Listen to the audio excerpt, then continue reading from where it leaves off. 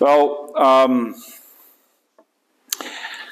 really blessed this morning to have the Lord speak to us. And, you know, I really believe that as we were singing that, you could feel the anointing on that. His name is wonderful, couldn't you? Because his name is the key. His name is the gateway to the land of blessings. Amen. And it doesn't just mean saying his name. It doesn't just mean tacking on in Jesus' name to our prayers. In actual fact, when you go into it and study it, in his name literally means walking in him. Okay? So praise the Lord. And, you know, well, I'm just hoping that lawnmower's off for the day now. Praise God, because I don't want to be competing with it. But praise the Lord. Anyway, so let's turn to Isaiah chapter 60. This is going to be the second in the series, if you like, of the Kings Will Come to You. We looked last week at some of this. We didn't get to finish it all, so hopefully we'll get more into it this week, maybe finishing it off. But really what we're looking at here is, and we were corrected last week because I was corrected when I said multitudes and nations are our destiny. And as I shared last week, the Lord had kind of rebuked me and said multitudes, nations, and kings. So it's so important to understand our calling is to kings. And I said this, I don't remember the exact place in Acts, but you can look it up. People always say, well, who was Paul called to, the Apostle Paul? And some people say he was called to the Jews, and others will say he was called to the Gentiles. Paul was called to three people groups, which was his own people, fellow Judahites, the Gentiles or the nations, but also to kings. And we saw that, shared it last week about how the book of Romans is Paul addressing British royalty at the Palatium Britannicum in Rome. Anyway, let's continue and see some stuff that I believe the Lord wants us to see. Isaiah 60, we've been using that as a launching pad for a while. Arise, shine, for your light has come, the glory of the Lord is risen upon thee. For behold, the darkness shall cover the earth, and great darkness the people, gross darkness the people, But the Lord shall arise upon thee, and his glory shall be seen upon thee.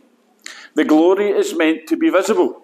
The glory is meant to be manifest. And that doesn't just mean that when you turn up in your nice, shiny suit, or drive up in your fancy car, that people will say, oh, the glory of the Lord's all over them. I believe it literally means the supernatural glory. Amen. God's going to make us like the wee ready break boy. That glow is going to be all around us. Amen. And so people will see the glory of God upon us. Now, this is verse 3. And the Gentiles shall come to thy light. Gentiles is a made-up word that just means nations. In Hebrew, it just means nations. The nations shall come to thy light, and kings to the brightness of thy rising. Kings will come to us, the Bible says. And we're going to look at why they come, the purpose of their coming, okay, from their point of view, but also from our point of view, or God's point of view. Why would God send kings to the Isaiah 60 generation? Well, there's a very simple explanation for that, is that the Isaiah 60 generation are all kings. Amen. The Bible says that he has made us kings and priests. Amen. And we just think that's a nice wee way of God sort of patting us in our head and saying, oh, you know, that's how I think of you. I love you. You're my wee king. You know, you say that to your children. You're my wee princess, or, well, to the girls anyway. You're my wee prince. Yeah? That's not what he meant. He meant we're kings and priests in the Melchizedek order. In other words, we're just like him. As he is, so are we in this world. And the reason why things are dark, the reason why there's gross darkness, is because he's addressing a generation that has to come into the revelation of who we are. Because the reason there's gross darkness, the reason there's darkness across the earth, is because the body of Christ hasn't understood or seen or walked in the revelation of who we really are. And when we do, and incidentally, if you go way back to when we started Rise Scotland, that was a message we were trying to get across. And I remember as well, we were doing Zoom meetings at that time, and people were really struggling with this. I'm talking, people were really getting upset when you tell them that they have to start living like kings. Because, and if you remember Bert sharing it, and I shared it, I know others, God does not want us living like beggars. Squalling and bawling. I spoke about prayer meetings. We go to prayer meetings and, oh Lord, we beseech you stuff. Now, the prayer of desperation is not the prayer of faith. Amen. And God wants us to live by faith, not by desperation. Yeah, there's times we've all experienced it where we've cried out, okay, as I said, crying out yesterday.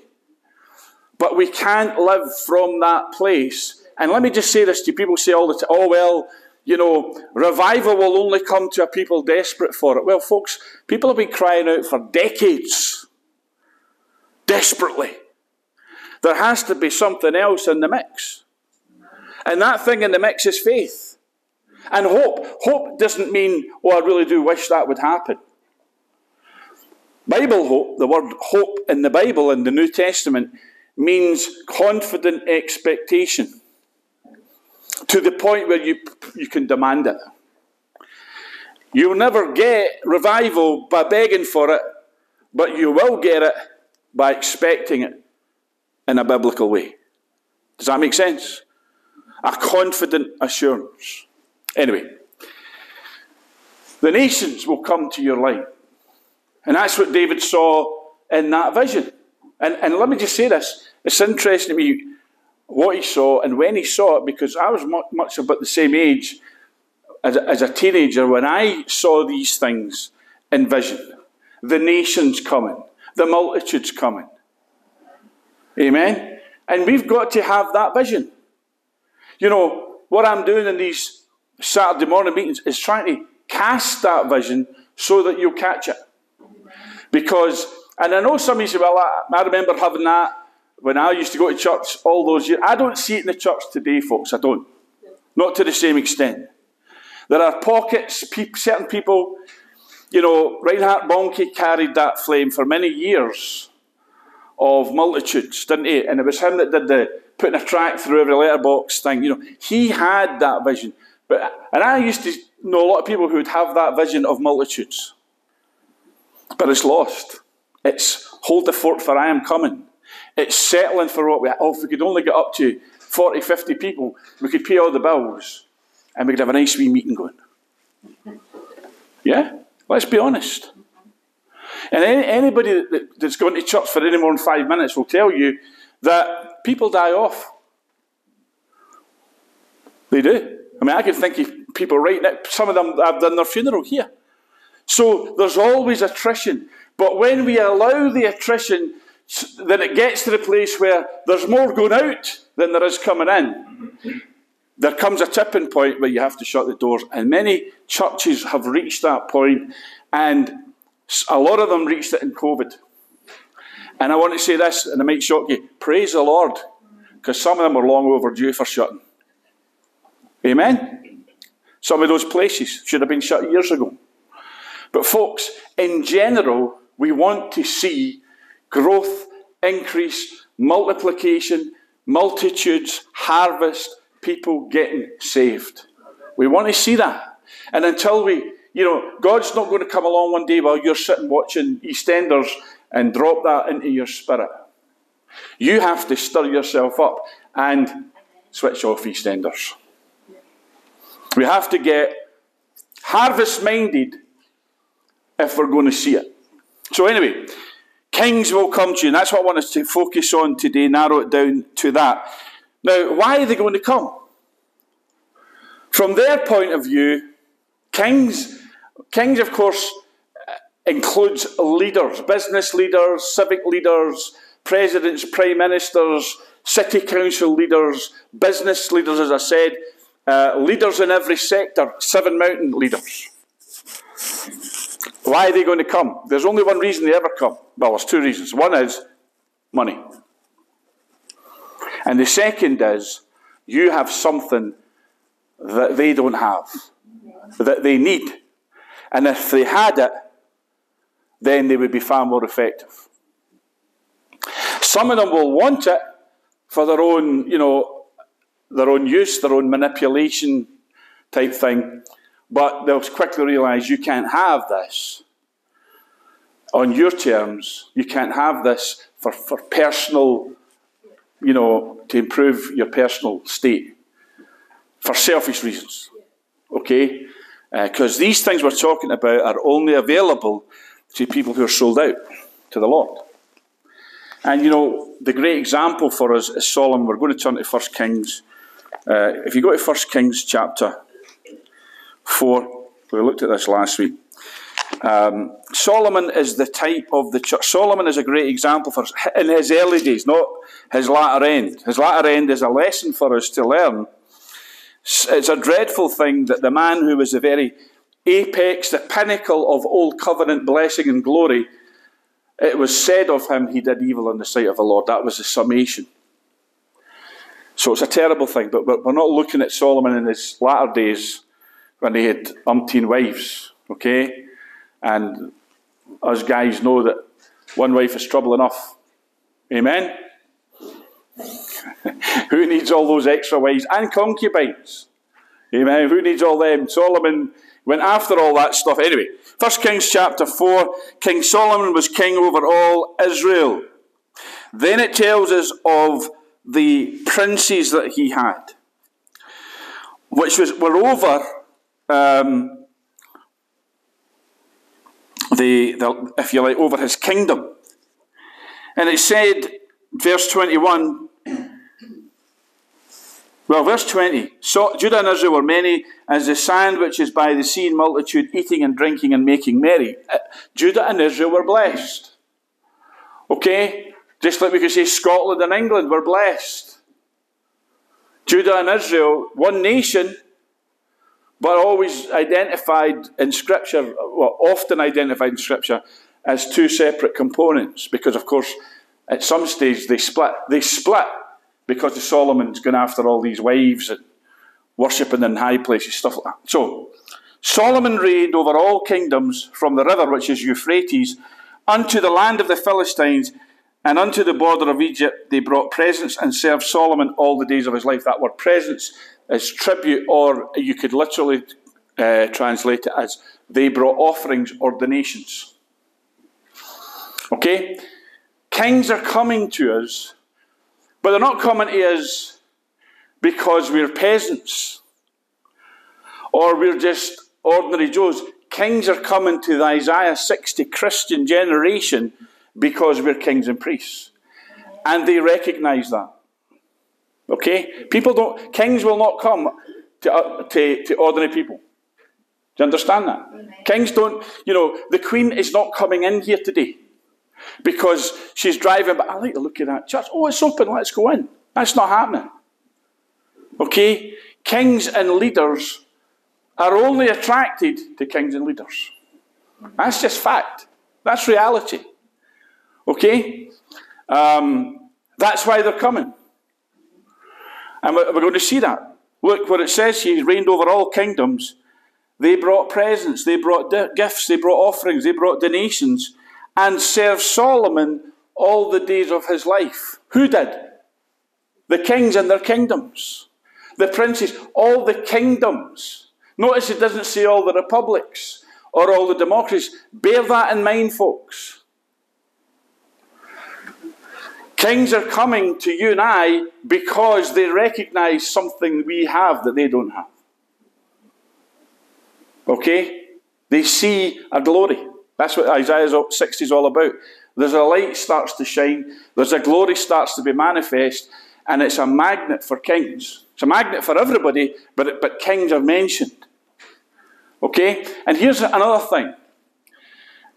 If people come, but their kings don't, then their kings will impose upon them restrictions. Does that make sense? They'll stop them coming. When Jesus says, when you go into a place, look for the goodman of that city. In other words, look for the leader of that city. Because if you win a leader, then he is the gatekeeper to the people in that place. And that's why it's so important that we don't just win the people, but that we win their kings, their leaders, their rulers, their managers, whatever it is, okay? You know, if there's a big business here, and you want to go and preach the gospel into that place, and there's, you know, the Amazon factory. Yeah? We've got a big Amazon factory near us. If you want to go and spread the gospel in that Amazon factory, you can't just walk in. But if the manager says, come in, we'll open the canteen at lunchtime, preach the gospel, start a wee church, a wee fellowship group. Hallelujah. Amen.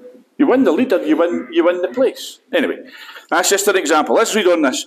Solomon's provision for one day was 30 measures of fine flour and 60 measures of meal, 10 fat oxen and 20 oxen out of the pastures. You thought you'd have a hard job making breakfast this morning. Okay, this is his daily provisions, okay? Solomon, look what it says here, verse 25. Well, verse 24, he had dominion over all the region on this side of the river. He had dominion. Judah and Israel dwelt safely, every man under his vine, under his fig tree, from Dan to Beersheba, all the days of Solomon. What does that mean? It means that nobody was struggling. They weren't struggling to pay their gas, their electric, their Morrison's bill, or for you posh folks, your Sainsbury's and Waitrose bills. Amen? They were all prosperous. You see, where the king, blessed of God and anointed of God, has dominion, there's blessing. And you're kings and priests.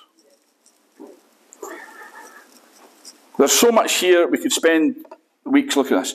Solomon's 40,000 stalls of horses, 12,000 horsemen. Those officers provided victual for King Solomon, and for all that came unto King Solomon's table, every man in his month, they lacked nothing.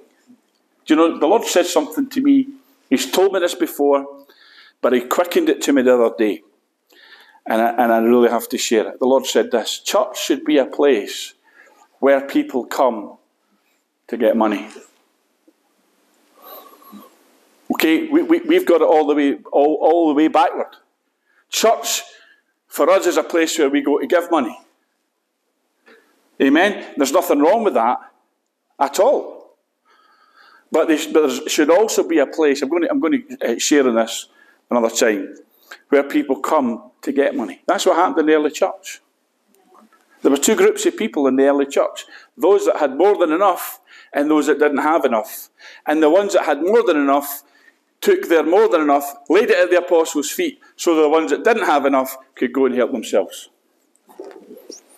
And God wants that brought back, because that's what it was like in Solomon's kingdom. And you know, here's the thing.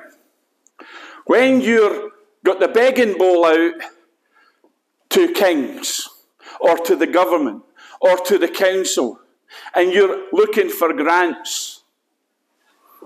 Yeah? A lot of churches, we can get a grant. Folks, it's supposed to be the other way around. The council is supposed to come because the church has got all the money. Amen? They're the ones looking for grants. That's how it's supposed to be. That's why kings will come, because we have the power and the resources. That's what Isaiah 60 tells us. The wealth of a nation shall come to you. Let me just say this to you. Every politician you'll ever see in the TV or shake hands with, or they'll pat your baby on the head or whatever, every single one of them follows the gold. And that's why they'll follow all the way through the doors of church, right, and sit there and go, I need to learn some stuff. Amen? Rather than us going to them and saying, we need new windows. We need a new roof. Can you give us a grant?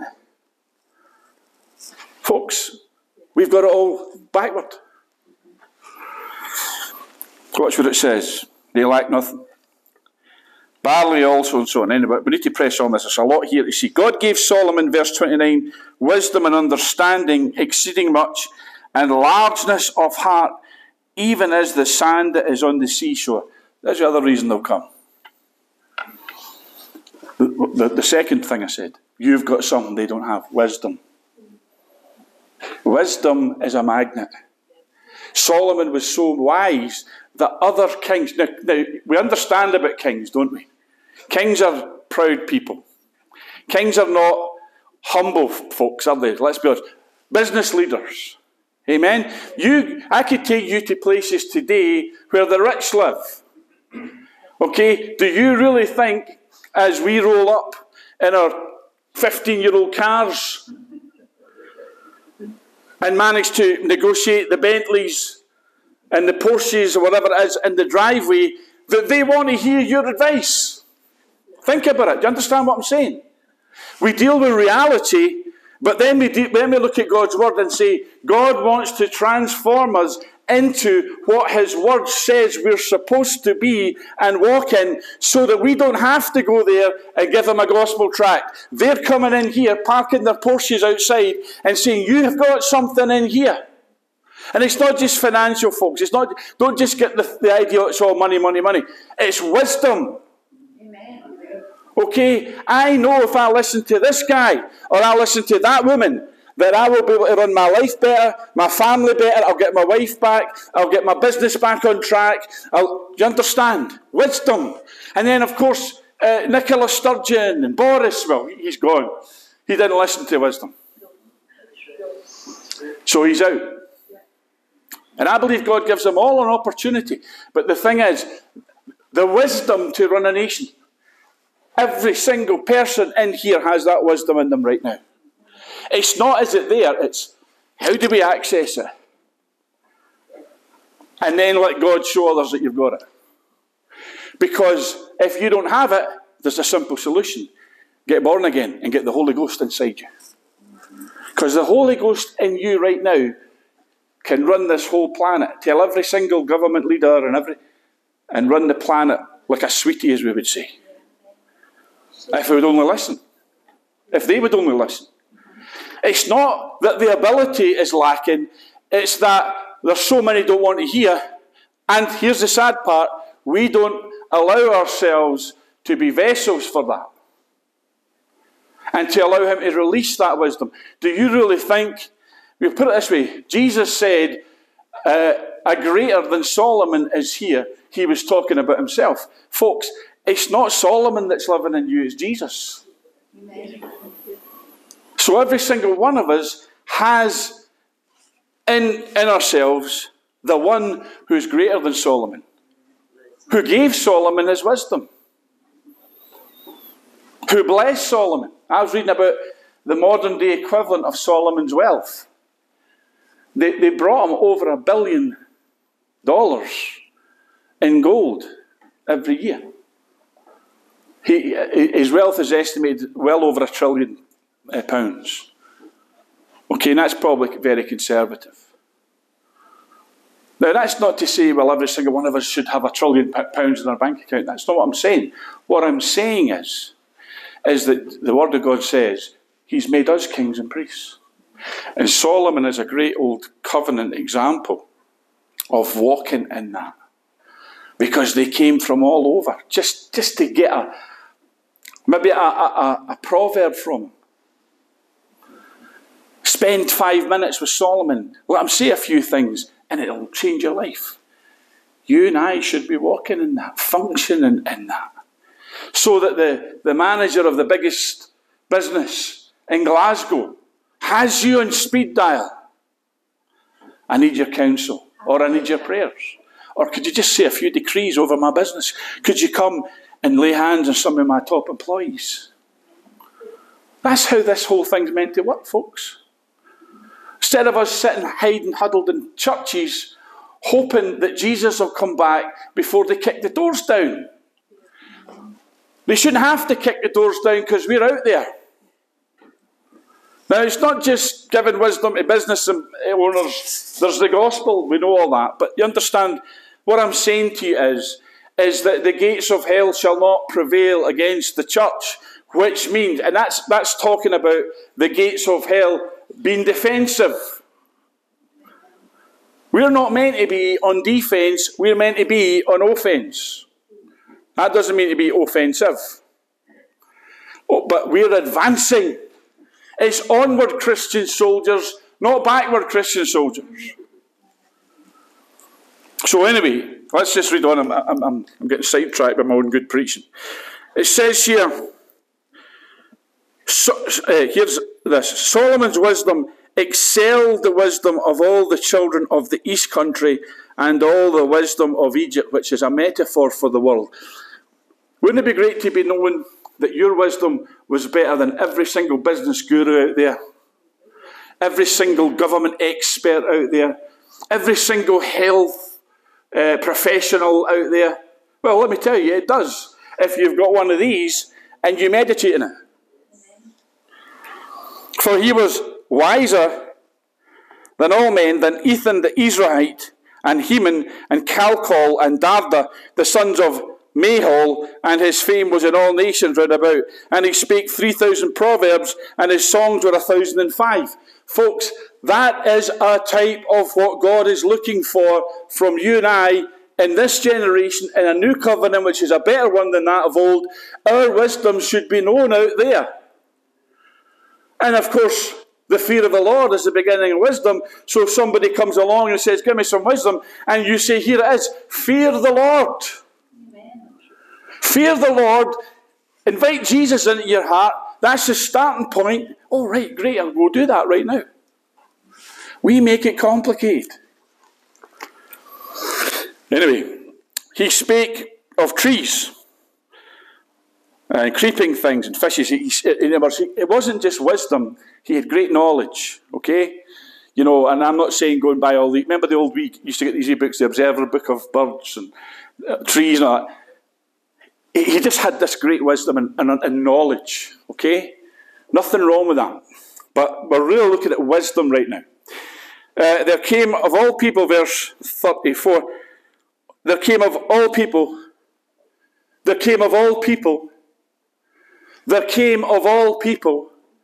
nations shall come to your light. The nations, multitudes, people will come. There came of all people to hear the wisdom of Solomon, which is the light, isn't it? From all kings of the earth, which had heard of his wisdom. When the Bible says to us in Isaiah 60, kings are coming, what it's saying is you're going to walk in that level of wisdom and greater than Solomon did. And they didn't come here Solomon because Solomon was, somebody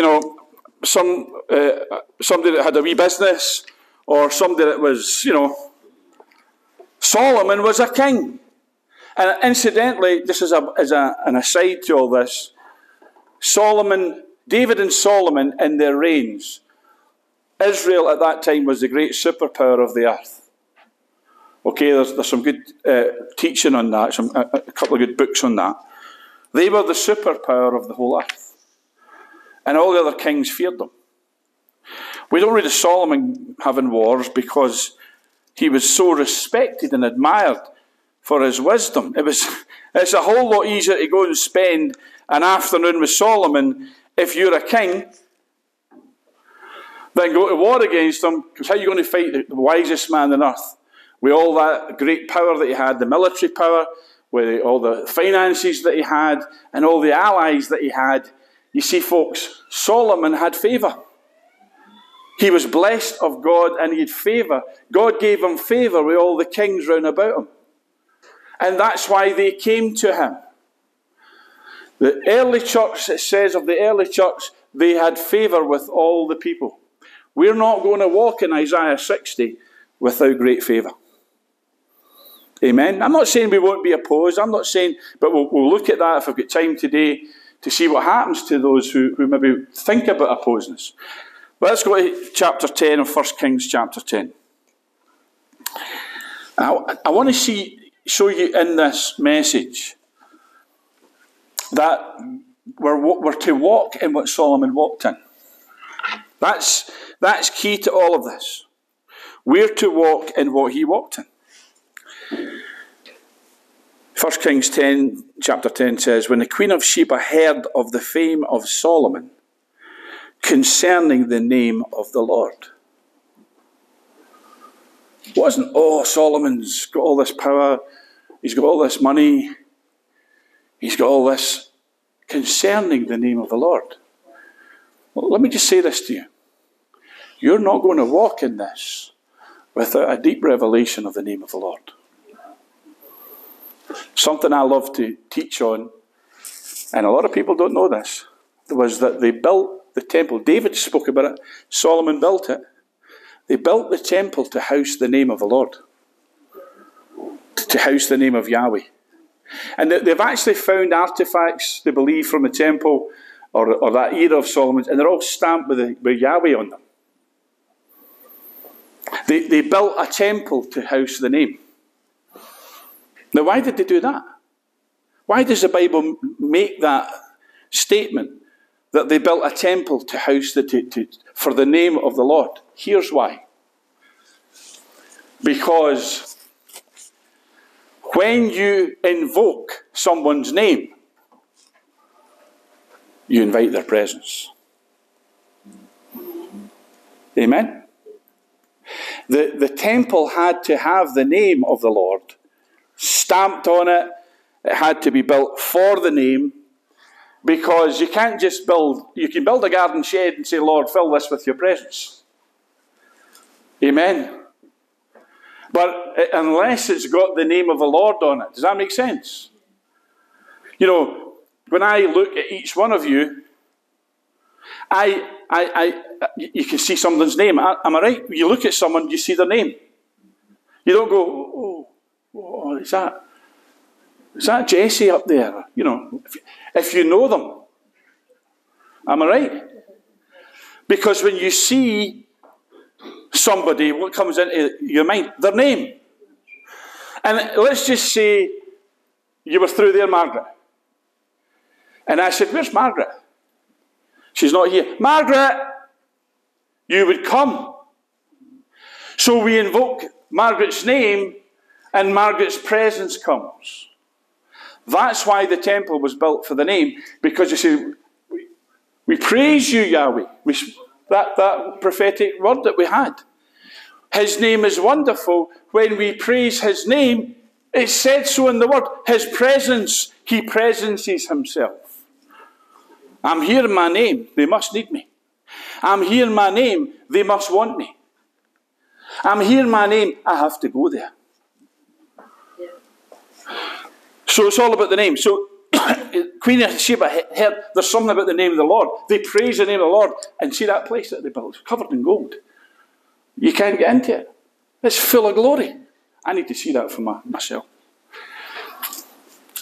She came to prove him with hard questions. You know, folks, if we're going to walk in this, they're going to come and prove us with hard questions. If you don't believe that, just look at social media. All the people that come onto Christian sites. Some of them come with abuse, but some of them have hard questions, because you have to prove the authenticity of what you carry. Amen? And by the way, there's nothing wrong with that. That's how it's meant to be. You know, you can't just roll up and say, I'm a Messiah, or I've got this, or I've got that, or you can't make claims you can't back up. So she's thinking, I've heard the fame of this guy, I'm going to go, I'll get some questions for him. She came to Jerusalem with a very great train, with camels that bear spices, and very much gold, precious stones. When she was come to Solomon, she communed with him of all that was in her heart. See, we're supposed to walk in this. And we're supposed to be magnets. And when they come, they'll I mean, I've had it, I'm sure you have, that, you know, when people find out you're a Christian, when people find out you're a pastor, they don't even know you, they start to unburden, don't they? They tell you private, secret things. You don't want to hear most of the stuff they tell you. But why do they do that? Because of the glory. Because of the glory. Because of the presence of God, the Holy Spirit in you. When they come into contact with that, then something in them begins to open up. Because man was made, mankind, that's men and women, were made for communion with their Creator. So she communed with Solomon. Solomon told her all her questions. There was not anything hid from the king, which she told her not. When the Queen of Sheba had seen all Solomon's wisdom, and the house that he had built, and the meat of his table, and the sitting of his servants, and the attendance of his ministers, and their apparel, their clothes, the way they were dressed, folks, and his cupbearers, and his ascent by which he went up unto the house of the Lord. He had stairs, apparently, to get into the house of the Lord. There was no more spirit in her. She fainted. Why did she faint? Because she saw the excellence of the glory of Solomon's kingdom, and Solomon's person, and Solomon's servants, and the setup. The comportment of the people that served him. Now she's a queen, Queen of Sheba, who apparently was not too shoddy herself. With all of these things. But when she saw Solomon, the wisdom, it says, when she's seen all his wisdom, and the house that he had built. Now, the house that he had built, he had his own house, but there's also the house of the Lord. Folks, you and I are the house of the Lord in this generation, in this covenant era, in this dispensation. Yeah.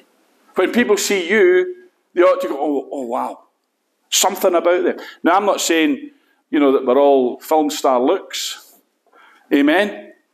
As I said last week, look what the Lord has done. We're not walking about, It's not about that. It's about there's something about that. We've all seen it with people we know. Particularly maybe people like Catherine Kuhlman, Smith Wigglesworth, maybe having to go a bit far back. There's something about the way they carried themselves. George Jeffreys. There's something, they've got something. Folks, it's the anointing, it's the glory, isn't it? And it just encourages us to walk in that, to go deeper in that, to have a heart of longing for more of that. Not so that people will say, they're wonderful, look how great he is, look how wonderful she is. It's so that they'll say, look how wonderful he is in that person's life. Can I have some of that in mine? Can I have some of that peace that's on their family in my family? Can I have some of that blessing that they walk in, just in my life, even just for a short while, because all I've known is misery and sorrow? And by the way, the Queen of Sheba wasn't a slouch, that's what I'm saying, but when she saw it in Solomon's, oh wow. I thought I was somebody, she's saying, till I met this guy. And she said to the king, it was a true report that I heard in mine own land of thy acts and of thy wisdom. Look at this. Howbeit I believed not the words until I came and mine eyes had seen it, and behold, the half was not told me. The half has never yet been told. That's what people should say when they hear about you, when they meet you, and go, they're even more wonderful than I thought, than I've been told. There's a kingly bearing, there's a queenly manner about that person. You understand? God wants us to function at that level. And it's not a condemnation if we aren't. It's an encouragement to us to say there's something greater than just going to church. There's something greater than business as usual. There's something greater than the routine that you've known. There's something greater than even the best blessed meeting that you've ever been in, rolling about the floor in a Holy Ghost trance and having great fun. There's something even greater, which is getting up off the floor and walking as a king and priest in the order of Melchizedek, to the extent that it magnetizes the nations, and kings and queens from those nations come and bow down at your feet and say, you've got something we need. Please release it to us. Give us of the wisdom. Give us of, just lay hands on us. Just speak a blessing on us. Just impart to us that, just a wee bit of what you walk in. And I know that will transform my life. It's not about bigging ourselves up, but it's about walking in what we're supposed to be walking in. Being who we're called to be. The calling, many are called, we're all called to this, but few are chosen. You don't get chosen by just being glib and casual about it. You get chosen by dedicating your life to this. Solomon could have said, give me victory over my enemies. Solomon could have said, give me all the tons of money, because I could build an army. They said, give me wisdom to lead this people. And God said, oh, that pleases me. And see that other stuff you didn't ask for? It's yours. You see, when we go after the heart of God, because that was what God's heart was, that Solomon, because God requires of leaders that they have a heart for the poor, that they have a heart for the people that they lead.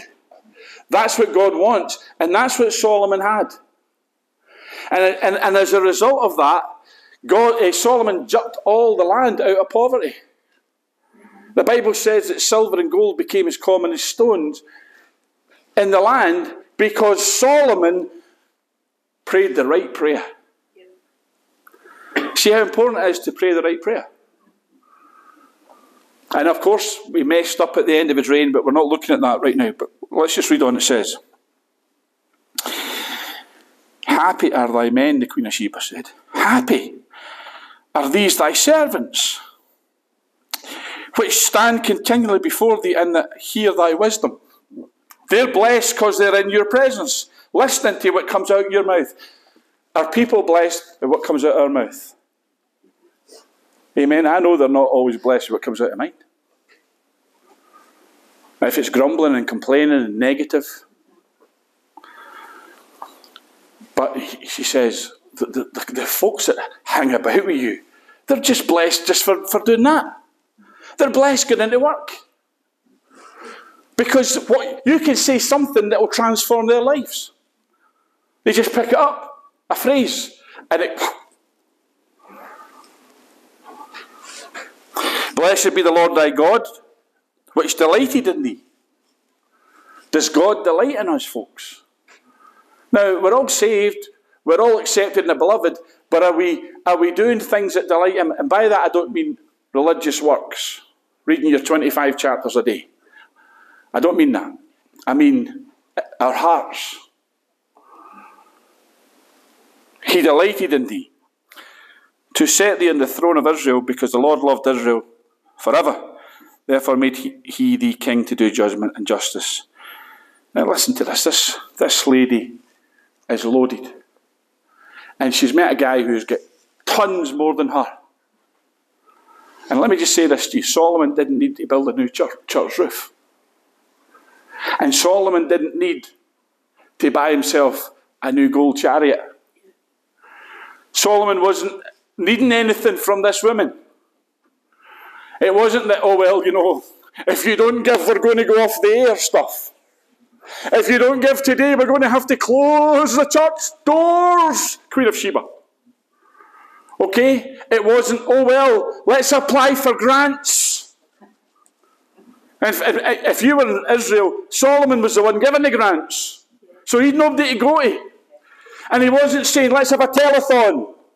Or let's put the buckets round again, ushers, come on, let's get more money in.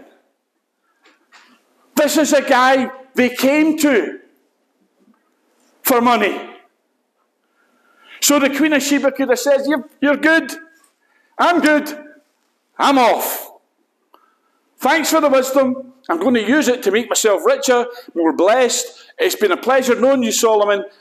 I'm out of here. Look what it says. She gave the king 120 talents of gold. The guy who needed nothing, who lacked nothing. We already read, nothing lacking in Solomon's kingdom. The guy who didn't need it. She gave him 120 talents of gold, which to my knowledge is well, let's just say millions and millions of pounds in today's money. Okay? 120 talents, try to work out the tonnage of that, I forget the equation. And of spices, very great store. Watch this. And precious stones. There came no more such abundance of spices as these which the Queen of Sheba gave to King Solomon. To use a Glasgow vernacular, she weighed him in. She bunged him. Amen? Big time. But he didn't need it. Why did she do it? Because that was the response of her heart, where your treasure is. Yeah? Where your heart is, where your treasure is. She said, he's blessed. I'm blessed because I listened to him. She gave him an offering. You know, I'm running out of time, so probably this is going to get into another week because I still to get to all the good stuff. Okay? This is just preliminary. It's not about money, folks. It's not a get-rich-quick thing. The nations shall come. The kings shall come. The Bible says in Isaiah 60, sons and daughters shall come. They'll bring their silver and their gold with them. What's happening here is that all that's out there in the Babylonian system, that's collapsing right now. That's collapsing right now. What's going to rise up in its place? Well, let me tell you, the golden age of God's kingdom here in Britain. You have to believe that, because otherwise it's curtains. We have to believe it's wealth transfer, not just everything going to be annihilated. The way they're talking, you know, we could be sitting here, standing here today, and we could be nuked any second now. And let me just say this to you. Some people believe, and I'm one of them, that some of our leaders actually want that to happen. It's part of their nefarious satanic plan to destroy humanity. Okay? So, is there a real threat of that? I believe there is. But folks, I'm more interested in what God says about the latter days and what they're meant to be like. When it says the latter days, all the nations, there it is, the nations again, multitudes, nations, and their kings, their leaders, are going to say, let's go up to the mountain of the house of the Lord. Let's hear of his ways. Let's learn some wisdom. Let's learn from some stuff from those Christians. You're the ones we used to say were holy rollers. We used to mock them. Look how blessed they are. We need what they've got. So the challenge today, folks, is very simple. Are we going to believe and contend for this? Are we going to start walking in this? Amen. And I don't mean go out there, go to the car dealers and load yourself with credit so you can drive a nice car, so all your friends and neighbours can say, oh, they must be doing well, they're Christians. Look, they're driving a nice big Merc now. Amen? Do you understand? It's not about putting on a show. It's not about pretending. You know, I remember the story, I'll just very briefly share it. John Avanzini shared this story. I met him when he came to Glasgow years ago. And he said, the guy, I don't know if it's him or another pastor, had a guy in his church who rolled up to the church parking lot with this big Cadillac. And the number plates, license plates, prayed for. And people saying, where'd you get that car? That's wonderful. He went, look at my license plates. Prayed for. I prayed for. Oh, the Lord has blessed me. Well, a few months later, he comes in with this old banger, clunk, clunk, parks her way up the back of the parking lot, and people says to him, where's old prayed for? And he said, they've repossessed it. He went, why? You bought it in tick. Yeah? So his pastor says to him, I don't know if it was John Abbott or his pastor said to him, well, I'll tell you what you do. Get your face in this book. He says, and the next time you buy a Cadillac, you can get new number plates. paid for. Amen? And that's what we're talking about here. We're not talking about, pretending, you know those Christians, don't you? And, come to Jesus and you'll be blessed. You'll never know another day's trouble in your life. That type of thing. We're not doing that. Amen? Or the opposite is those folks that, hello, I'm a Christian. Do you want to become a Christian? You can be as happy as me. Amen. No, they see the glory. You don't have to fake it, and you certainly shouldn't be hiding it like those folks. The point I'm trying to say is, are we going to start walking in what God wants us to walk in? And Solomon, now I'm going to leave it there. We'll just finish off this wee section. The navy also of Hiram that brought gold from Ophir, verse 11, brought in from Ophir great plenty of almug trees, precious stones, and the king made of the almug trees pillars for the house of the Lord.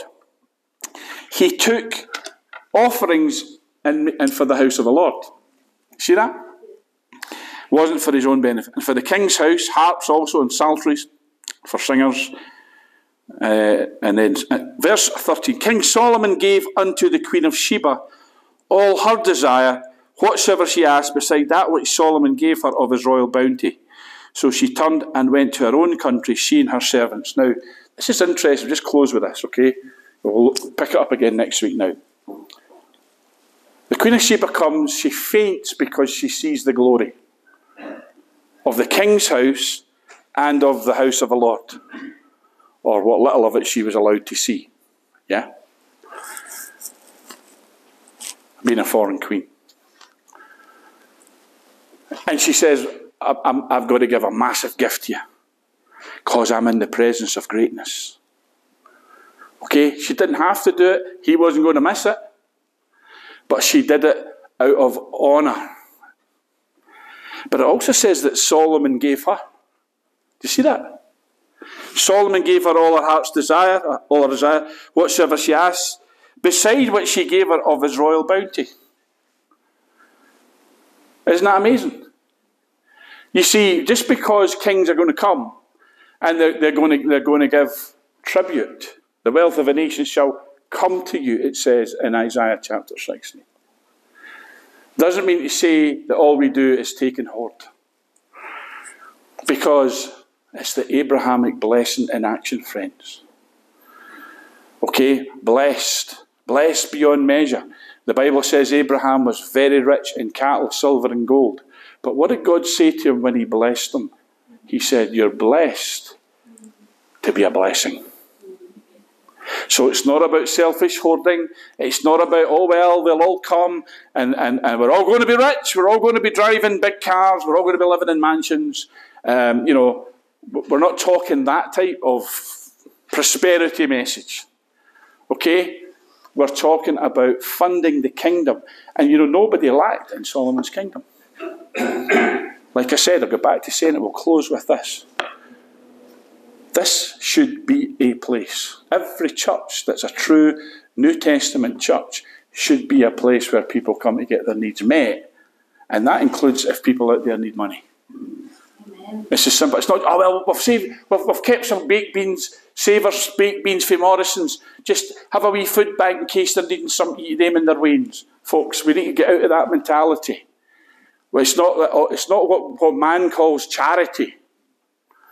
Yeah, well, we gave her the bare minimum. You can have some of our old clothes that we took at the bottom of our wardrobe.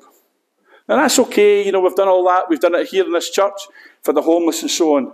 But folks, what it should be is that we all go to Slater's and we all go to Marks and Spencer and we say, someone comes in and say, you look like you could use a new suit, sir. Don't help yourself. There's plenty in there that'll fit you. That's what church should be. Okay? The best of stuff. And people come in, I can't pay my mortgage. How much you need?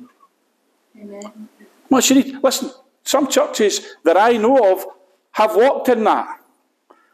Anyone here need their mortgage paid this month? Oh yes. Right? Get the money out of the offering. Now, I'm not saying, at that level, I'm not saying we'll start doing that tomorrow in our service. But I'll tell you what, I'm believing God that we will have that. We will have that there's that much. That we can be a blessing. Because the Bible didn't say, Abraham, you're going to bless some folks. What did it say that Abraham would bless them? You'll be a blessing to every family on earth. That's the Abrahamic blessing.